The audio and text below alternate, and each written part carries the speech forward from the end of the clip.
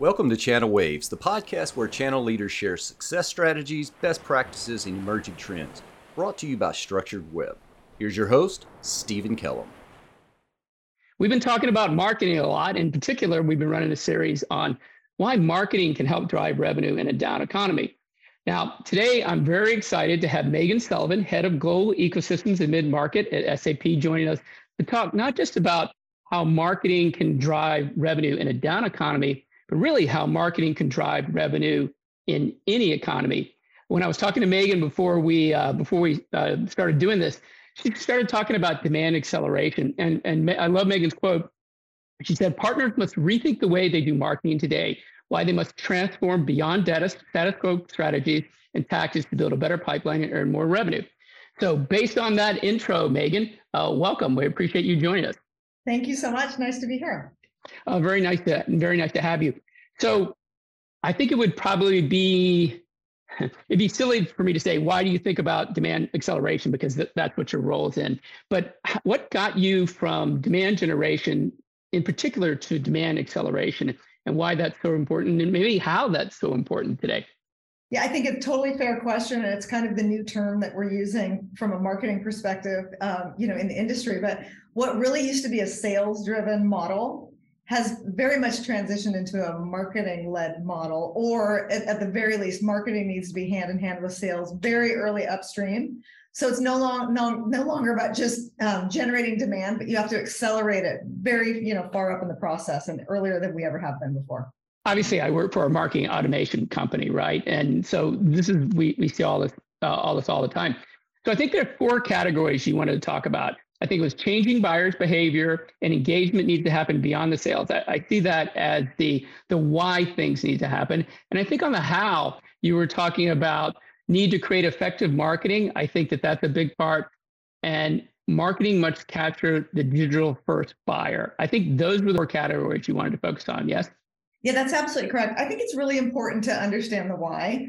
Because things have changed over the last 2 to 3 years. They've been transitioning very slowly, but certainly the COVID and the pandemic, really accelerated that. But things are changing. What we're noticing is partners are not changing as quickly as they need to. And so we're putting a lot of effort and work right now on helping them understand, why they need to change, how buyers are buying differently, and, what they can do differently to capture that and go digital first. So that's a lot of our focus right now.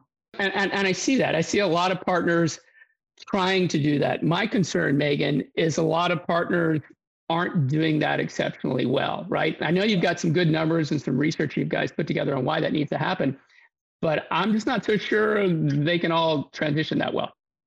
I totally agree with you. And we recently partnered with IDC, and I do have a lot of stats and figures because I think data speaks. That's another trend right now, is like data is everything.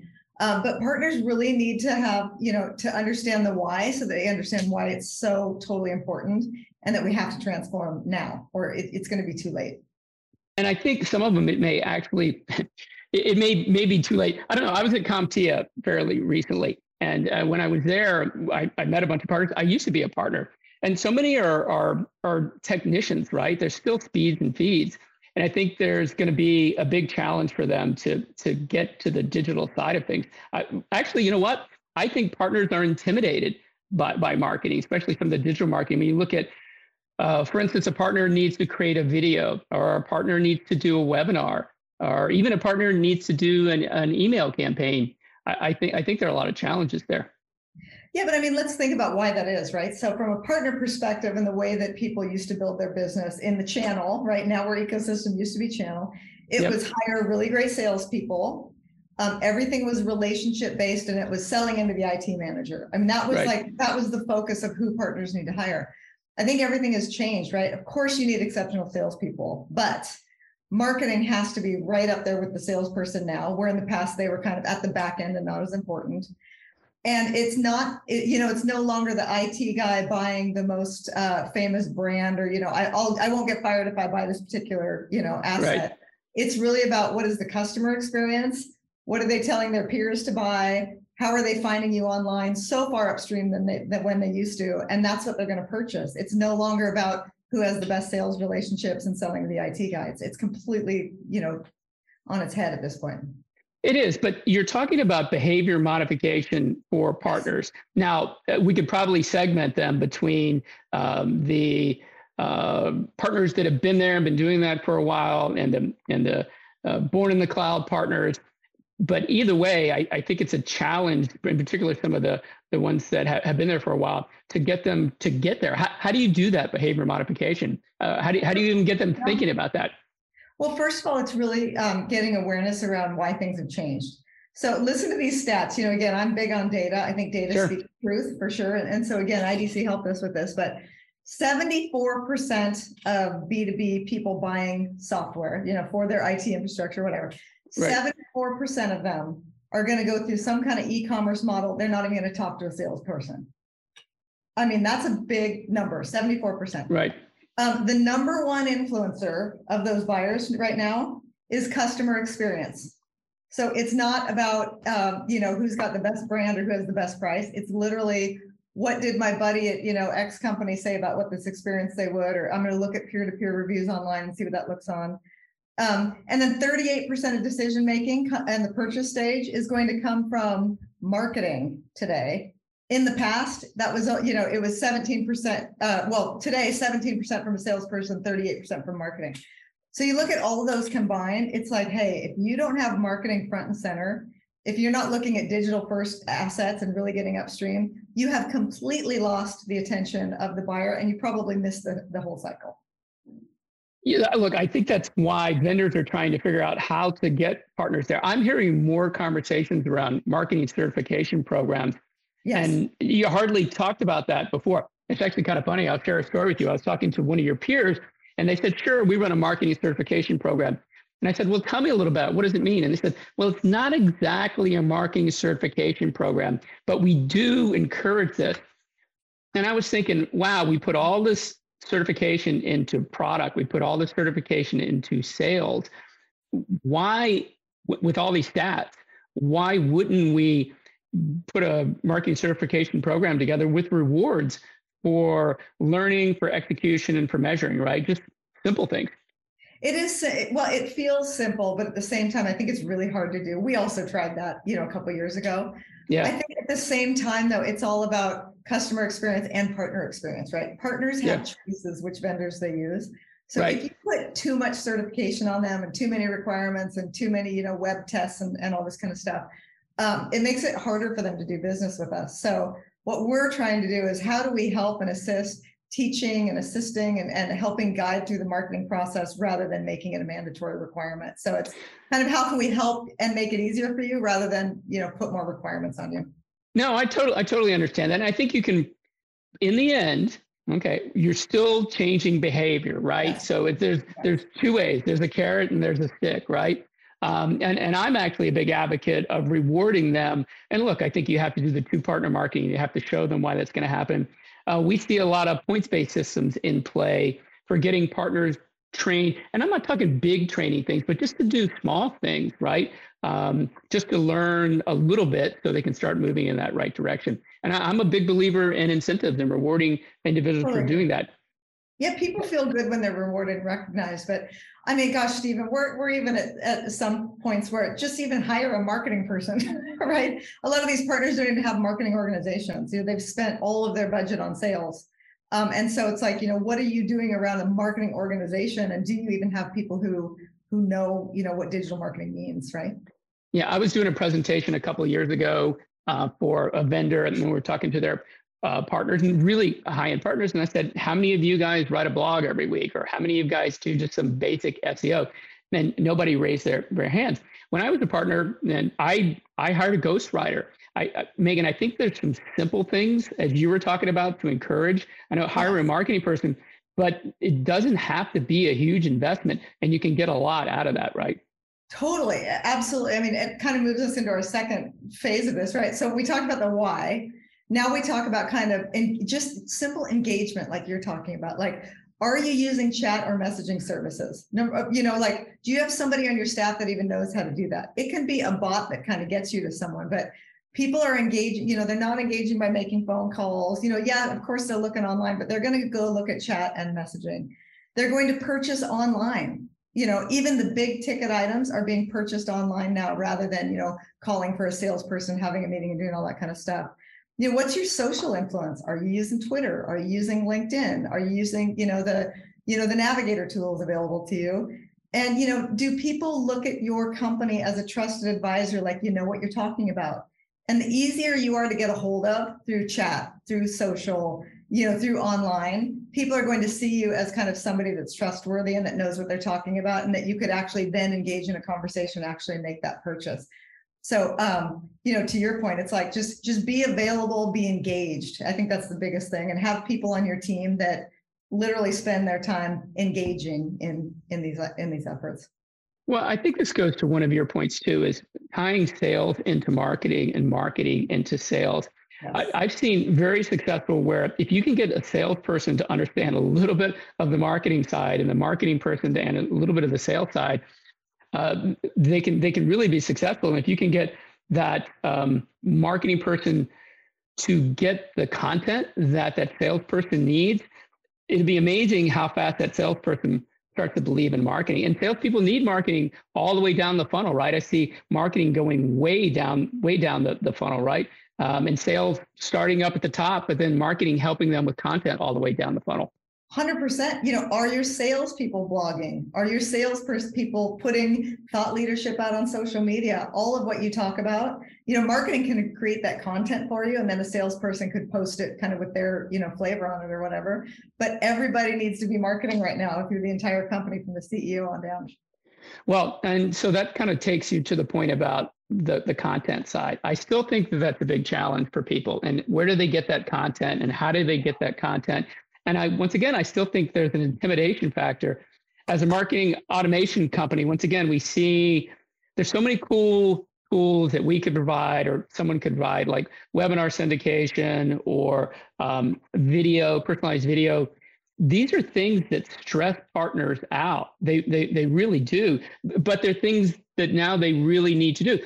Once going back to being a partner, if I was going to run a webinar, Meaghan, in a small under $10 million partner, it probably took me 40 hours of my time to put an entire webinar together. That's pretty hard to do. That's fairly intimidating.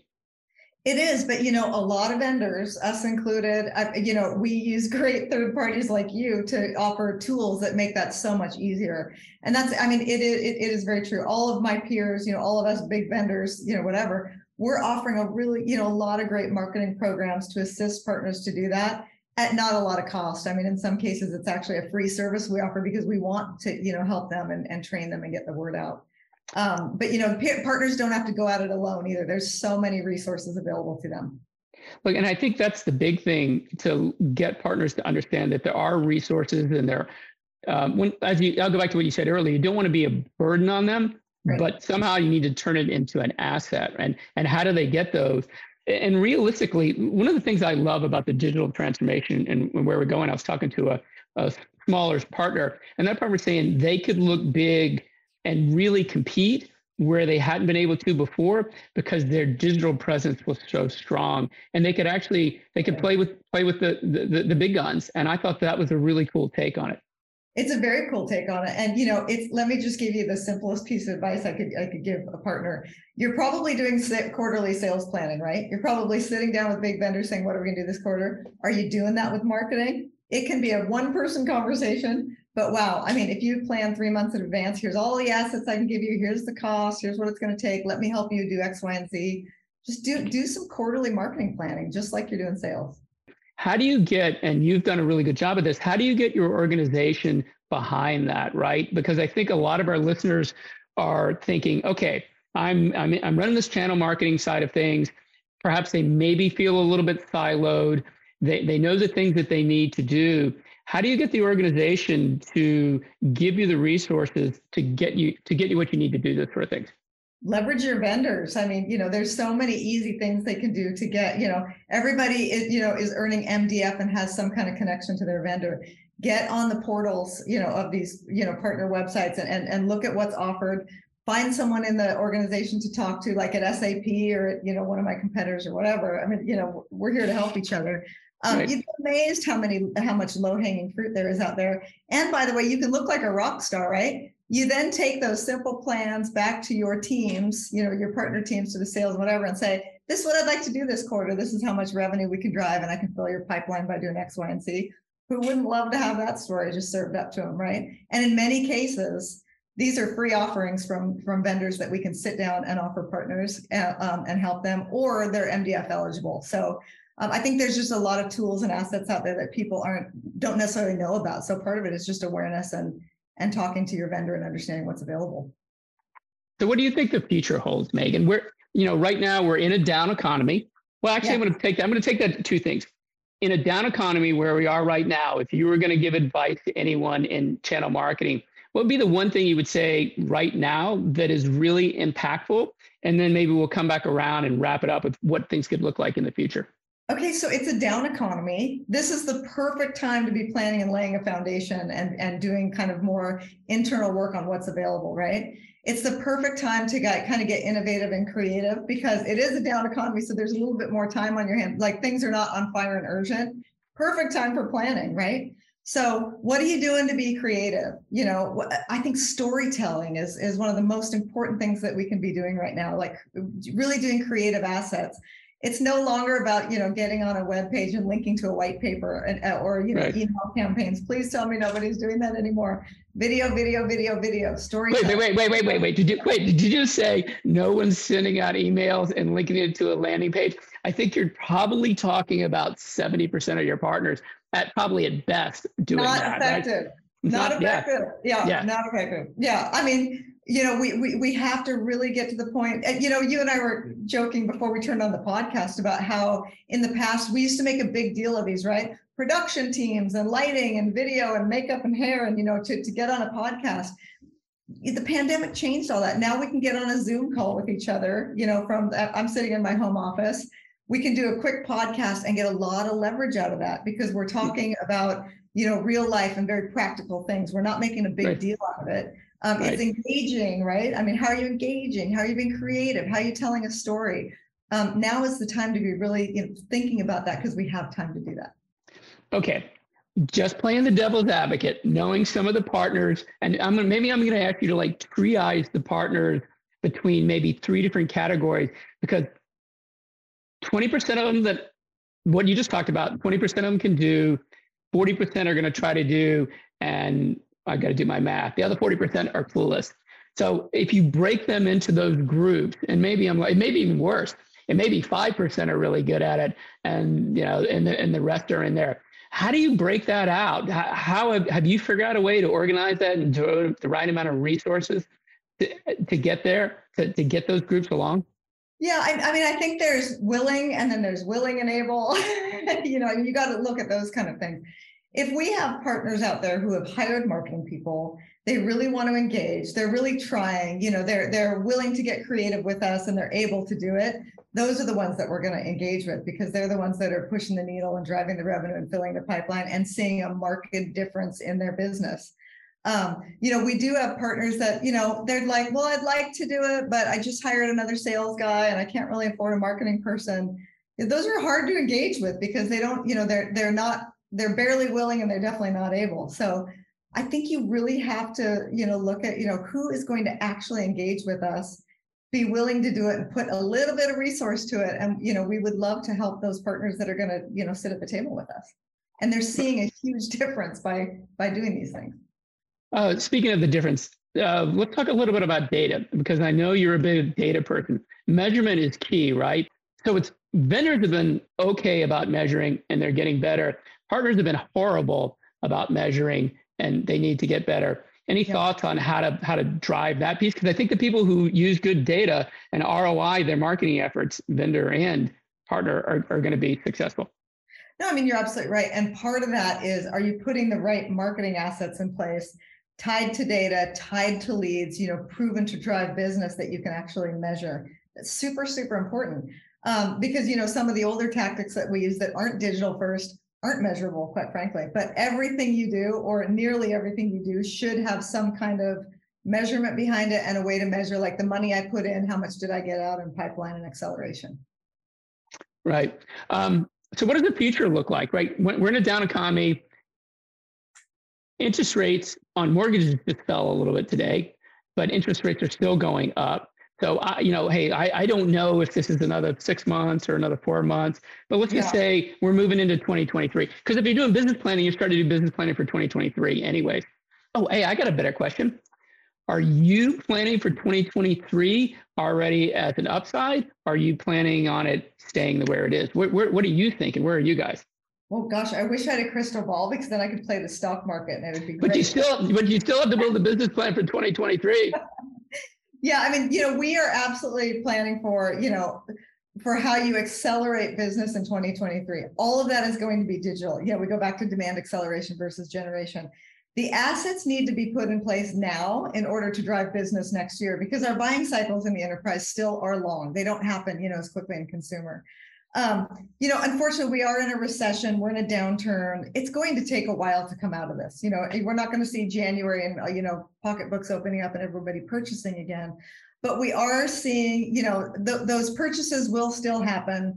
You have to capture your buyers early. You have to give them a reason to trust you, to make sure that you're putting really great software and assets in place that will actually save your business money in the long run and enable you to grow and scale. And so now is actually the time to be laying all those digital properties out, hiring the right skill set to get what you need and be ready to hit the ground running in January. Okay. So that makes a ton of sense. One last thought. What if your advice to someone who they've got to do all that and their budget just got cut for the rest of 2022? I didn't promise you I was going to end you with an easy one, right? So, no worries. We're going through the, similar exercise. I think everyone is, right? Everyone is really looking at assets and efficiencies and trying to slim down and figure out how to do this better. I would challenge any company out there that, what you did last year and the year before, is it still necessary? Are your employees doing jobs they still need to be doing? Are there different things they could be doing? Sometimes we're creatures of habit, right? Well, I've been doing this report for 5 years, so I still have to run it. Do you? I mean, could you free up some of those employees and some of those job functions to be working on some of this kind of more creative digital asset stuff? I firmly believe the answer is yes. I mean, even in my personal life, work life, whatever, we can all be more efficient. We can all be looking at what we're doing and do they really align with the top priorities moving in the future? Yeah, interestingly enough, and I'm sure you can align with this. There was a study came out very recently. 65% of the CEOs said, if you've got a project, if it doesn't ROI, if it doesn't show ROI, it's just not going to happen over the next 6 months. Yeah, I mean, it's true. So, I think, you can reallocate, job duties or assets, look at that. A lot of these digital skills, I still say come in the early talent generation, which, they're not that expensive of hires, quite frankly, in the grand scheme of things. If you look at how much revenue it's going to drive versus how much a headcount costs, well worth it to hire, those folks that know what they're doing and can come in and get that chat up and running, get that messaging service running, do some blogs, teach the sales people how to be social. And they're, some of our best employees are our early talent that are, know how to do this stuff in their sleep. It doesn't take them 40 hours to do a podcast. They could do it, in 5 minutes. You mean they could build a landing page off an email campaign in a heartbeat? Exactly. I guess that's kind of old school. Like here's my last story on that. A really good friend of mine runs an insurance branch. He's got multiple offices, and he's 72 years old. And he was trying to figure out the whole digital transformation. I know this is not in the technology space, but I think it was pretty relevant. And he hired early talent people to come in when he realized that his customers, how they wanted to buy. And he hired early talent, right? And they came in and they did all the blogs and they put everything together. They understood the digital world and all the social. And it was just an amazing experience for him. And the coolest thing for him, Meaghan, was they didn't have to live, he's in San Diego, they didn't have to live there. He was able to, it was a completely new world for him, completely transformed his business. But he had to rethink, what do I need to do? I've been doing this forever. And how do I try them? So my point is, if a 70-year-old insurance agent can make it through digital transformation, we should be able to get our IT partners to make it through digital transformation. It's that courage and willing to be able to make a risky decision like that feels scary, that is going to pay off in spades. I mean, kudos to him for sure. Amazing. Yeah, it's like, I think that's called self-awareness. It is. I think that's we all need to reflect every so often, don't we? Yeah. We do. All right, Meaghan, thank you so much for joining us. I know you're busy. I really appreciate you taking a little bit of time to spend with us. Never too busy for you, Stephen. Thank you. I appreciate it. Listeners, thank you for joining us. Oh, hey, we're all about creating community here at Structured Web, especially in marketing side of things. All for one for all in marketing. We like salespeople too, sales and marketing one, but all for one for marketing. So last, a plug for you. Do you have any speaking engagements, women of the channel, anything that you would like to promote that's doing exceptionally well, something you believe in externally maybe that people could get something out of? Absolutely. I mean, I'm heavily involved in the channel focus group. There's a big conference coming up in the fall timeframe. With that, a day ahead of time, we do a big women's leadership conference, which is free. So I'll put that out there. So women of any age in the channel, please join us either virtually or in person. We'd love to have you. And then, to your point, the ecosystem of the channel is all about friends and communities and networking. It's how I get most of my business done. And, Stephen and I have been friends and colleagues for years now. And I learn every day from Stephen. So, get out there and network and meet some of your peers. It's a great thing. Thanks, Meaghan. Thanks so much.